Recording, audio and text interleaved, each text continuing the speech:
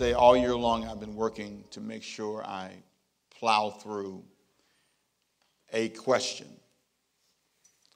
Because every year in my life, I'm trying to make sure that I'm thinking through the right things. I know that I can get distracted and end up fighting fights that don't make sense. I get into things that have nothing to do with me. In life, you have to learn to fight the right fight. Can I get an amen to that? Amen. If you learn to fight the right fight, and if you make sure you pay attention to the right things, you won't get distracted and end up in places you don't need to be. The sermon title for this series for the month, repeat it with me, please. Say, Fighting a Fight That Is Not Yours. Sometimes the reason you never get to where you dream to go in life is because you're fighting the wrong fight. Every month this year, I've sought to answer the question why people don't do what they say they're going to do. I started off by saying that some are trapped in the wrong place. They're in a place that they shouldn't be. And because they're in the wrong place, they end up focusing on things they shouldn't focus on. Why did you stay in the wrong place and not accomplish your goals? Is a question for you. You knew this was not the place you needed to be, the job, the career. Maybe in some cases, I hate to say relationship, but boy, I tell you, it can be true. You can have friends that hinder your vision. Second series this year, I talked about trapped by injustice. Did someone get in your way and stop you unjustly from accomplishing your goals?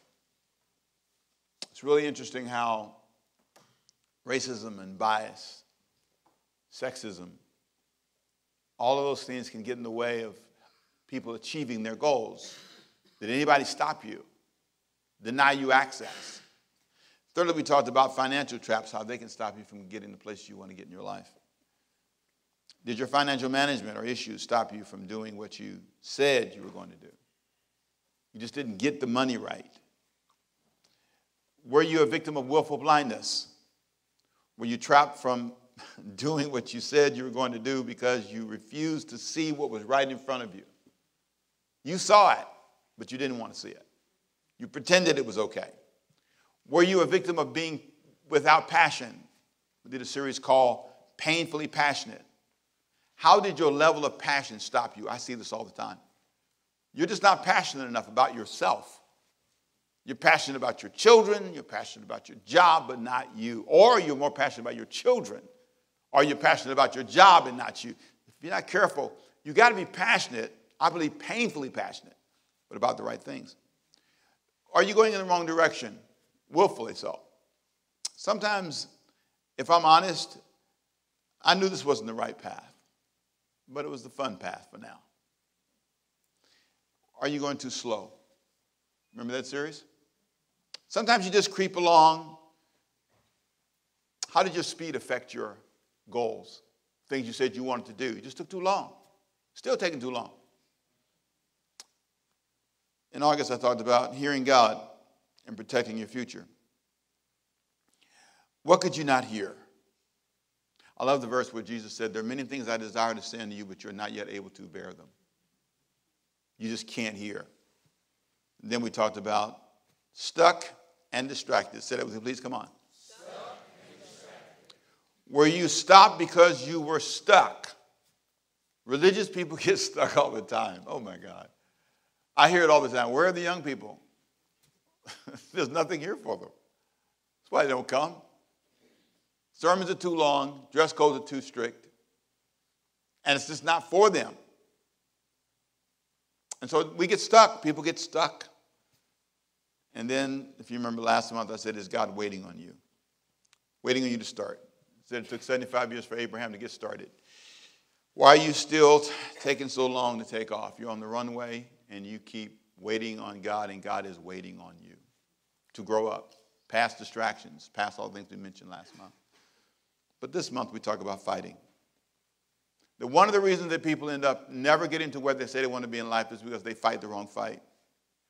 Now, I want to take you on a journey, and I'm going to talk about 4 issues this month. 4 issues. Repeat them with me, please. Say anger, backsliding, courage, and opportunities. Are you fighting the right fights that will help you do what you say you're going to do? There are issues you should be fighting in your life, and there are some you shouldn't be. My argument will be that you should be fighting your anger issues. For some, it's your temperament. For some, it's the way you respond to life when it doesn't go your way. I am surprised at myself. I did a little survey, and I asked people about my anger tendencies. It was great. I'll tell you about that result in a little bit. And then I'll talk about backsliding. Boy, you're always starting over again. I'm back with God now. I'm out. I'm back with God. I'm in. I'm out. I love you, though I don't. Some people have courage issues. They don't do the hard work required to win. Courage, we'll talk about down the road here in about a few weeks. We'll talk about it. And courage is doing what you're afraid to do. This is an example of it. Getting up here takes courage. I don't like it sometimes. Somebody asks me, do you feel nervous? Yeah, I feel a little funny today. I don't know why. Why? Because y'all looking at me. That's why I stopped. Stop looking at me. It takes courage to say, let's go for it. Let's get up here, be yourself, dress like you want to dress, get a loud jacket if you want to. Feel loud today, loud. Whatever you feel like. Don't get caught up in how you feel. Just do what you need to do. Say that with me, please. Come on. Do what you need to do. Courage is doing what you need to do. It is. It costs several $1 million to do this. That takes courage. Courage to ask people. And that's why some preachers take so long in the offering, because they're scared. I'm serious. I'm being honest. They're afraid. My guy told me this week, Pastor Rick, I can't cut down on the services now. Oh, no. I'm scared. They may not give.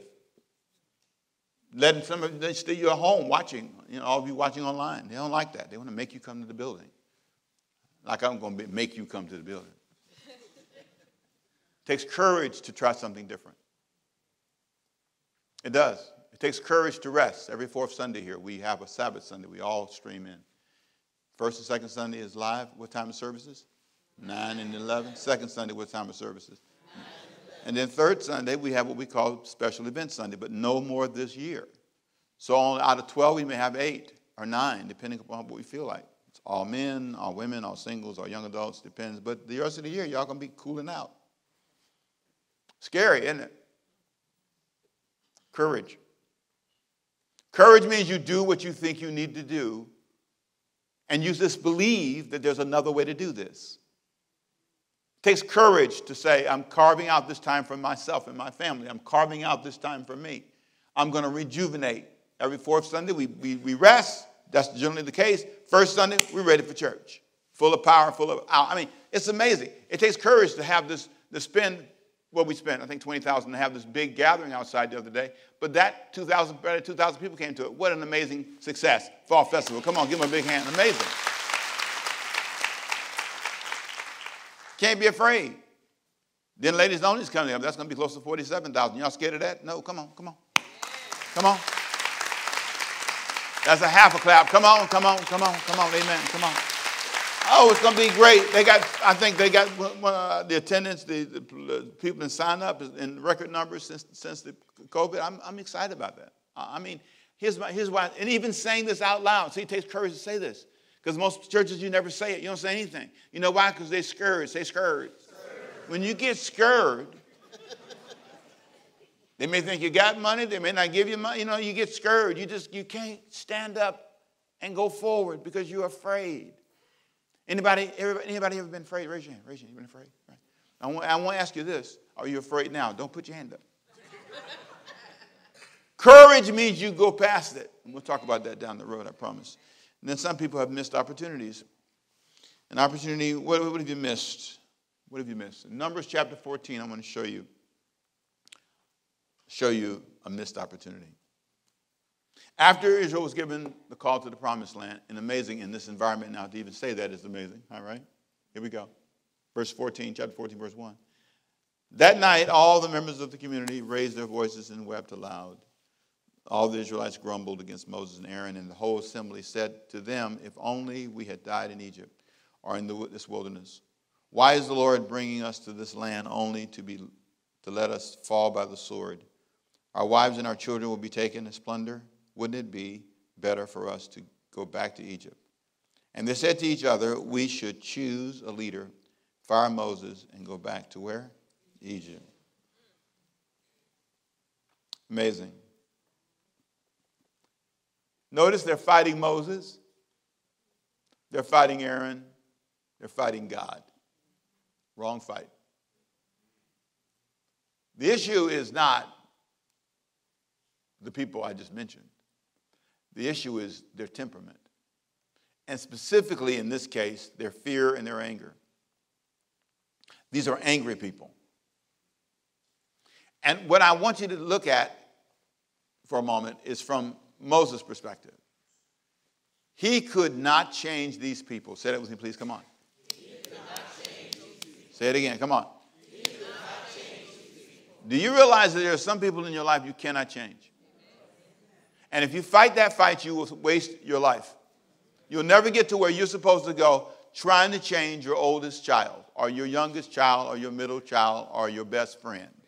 That is not a power you have. Can I get an amen if you're hearing me? Sometimes you have to realize that. For example, and this is really off a little bit, you can't get another nose without surgery. Here's what you can't get, another head. Put your hands on it. Come on.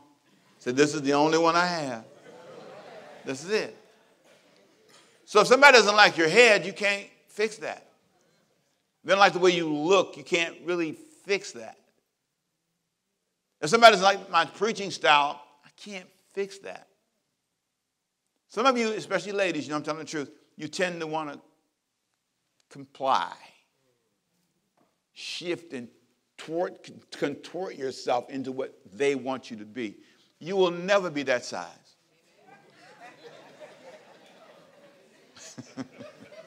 Never. Why are you saying never? Because never will you ever be that size. Again, right? Some ain't never been that size ever before. I love it. But you know, there's that reality, man. This is my feet. These are my feet. At least they work, but I have the feet, the shoes. I need a size, don't say it. But you know what I'm saying? That's it. And there's something about people being angry about things that they shouldn't be angry about. He could not stop them from being angry. He could not stop them from backsliding, going backwards. He could not stop them from being afraid. He could not force them to embrace the opportunities in front of them. He couldn't. What if you deceived yourself into believing that you have the power to change? You fooled yourself. People often ask me this, how do you survive a church with so many people? I said, I don't worry about trying to control everybody. Do you believe you can change other people? Do you believe that you can stop people from backsliding? Do you believe that you can give people courage? Do you believe that you can force someone to embrace an opportunity? Parents, pay attention to that one. You just can't. I can't. The people were angry and blamed Moses, Aaron, and God for bringing them into a dangerous season that challenged them beyond their comfort zone, and they didn't like it. They felt Moses and Aaron and God should have made the promised land journey easier. If Moses could not make it easier, he should have left them in Egypt. That's how they felt. There's nothing you can do about that opinion. Do you have the same complaint against maybe a Moses in your life? You're blaming somebody who couldn't give you what you wanted. Your parents couldn't give you the life you wanted. They couldn't fix something. Your father wasn't nicer. I mean, you have a list of things, and you're fighting that fight, and that's not your fight. You can't fix what happened. I mean, it's an amazing moment when you come to this place where you realize that. Oh, you want to be married, you want to be in business, you want to have children, but you did not plan for it to be challenging. So now you're fighting this thought of how unfair this is, and you're dwelling on it, and every morning and every night you're drowning in it. Listen, you can't make it. And you're getting angry. Moses had an interesting history with anger. You know, he killed a guy Exodus chapter 2. His whole life started out with that. He killed a guy. He did. The guy was beating up on the Israeli guy, beating on the guy. He came to save the guy, and he killed the guy, buried him in the sand. And he knew he did it. I feel like he had his journey with it. In chapter 32 of Exodus, he and God had this conversation because God was going to destroy the whole nation. And he said, he interceded, no, God, I want you to give grace to these people. And so he understood anger. He saw anger. He lived out, and he saw the bad and the good in it. But I want to say, I'm going to give you, for some of you, this is going to be really important. I'm going to give you some four things to think about when it comes to your anger, because your anger can get you into the wrong fight. Number one, admit you're angry. Admit you're angry. You're angry at your husband, you're angry at your life, you're angry, admit it. Number two, pray about your anger. I love James chapter 5, verse 16. It says this, therefore confess your sins to each other and pray for each other so that you may be healed. The prayer of a righteous person is powerful and effective. Admit you're angry. Admit that this is you're angry and you're swinging and you're fighting, and you don't even know what you're fighting anymore. You're just swinging at everybody, every man, every woman, every church. You see it over down in the Middle East. You see it, fighting. Right? Pray about your anger. Confess your sins and pray for each other. God, I'm mad. I'm angry. Whenever I get angry, I do that. I always go alone, and I get alone, and I pray. My son said I do that. Pretty powerful. He said, yeah, when you get upset, what you do is you'll say a word, nice word as you can, and you normally go away. I guess you go talk to God, and then you come back. That's what he said. That's what you do. I took a survey, I told you. And I went around and I asked people what they thought. It was one of the most interesting statements was from a female mentee of mine. She said to me, you don't really get angry. And this was the consensus overall. You don't really get angry. You get irritated. We can tell you're irritated. You handle it well, but you're just irritated. And I thought, really? And I thought about it. I said, yeah, I guess so. Can anybody relate to that? And if you're not careful when you're irritated, you fight the wrong fight. You attack the person or you attack the issue, and you don't look at yourself. Why am I angry? It's one of my favorite questions to myself. Why are you mad, Ricky? Because they disagree with you? You're angry because they don't see it your way? You're irritated? How about allowing people to have an opinion? How about not being frustrated because it's not going your way? Whenever I walk with Diane on a walk, she normally irritates me. Example. When I go out of town, I'll go walking every morning. Most of the time I walk every morning. So I'll pick a route after the first or second day. I go out the hotel to the right, and I go down the street, and I turn, because I got my route. I've been here for 2 days. Diane walks with me. Sure enough, out the door. Can we go left? We don't go left here. We go right. And then she said, can we go further? Now I'm sorry I brought you because I wanted to go the other way. Everybody's irritated. Here's what the Bible says. And this is what helps me. And then again, this is the formula. Ready? So come on, say, admit you're angry. Pray about your anger. Remember unwise anger. Come on. Can turn on you. I love this, Ecclesiastes 7:9. You can see all these verses in the notes when you get the notes. Ecclesiastes 7:9 says this, do not hasten in your spirit to be angry, for anger rests in the bosom of fools. I'll look in the mirror when I'm angry and I'll say, you're being a fool, Ricky. If you're mad and you're staying angry and you're staying irritated, you need to pause, sir. I don't care whether you think you're right or not. The Bible says you're headed down the path of a fool. Overturning right or left. Really? Go left, you may learn something. I love this. Message Bible says, don't be quick to fly off the handle. This is Ecclesiastes 7:9. Anger boomerangs. You can spot a fool by the lumps on his head. It's a great verse. Ecclesiastes 7:9, Message Bible. Oh, man. I love the fact that the Bible speaks to me where I live. And it challenges me to fight the right fight. You've been angry. That's what you've been doing that may be throwing you off. Fight the right fight. Deal with your own issue of anger and pray for them. I'm done. Let's stand.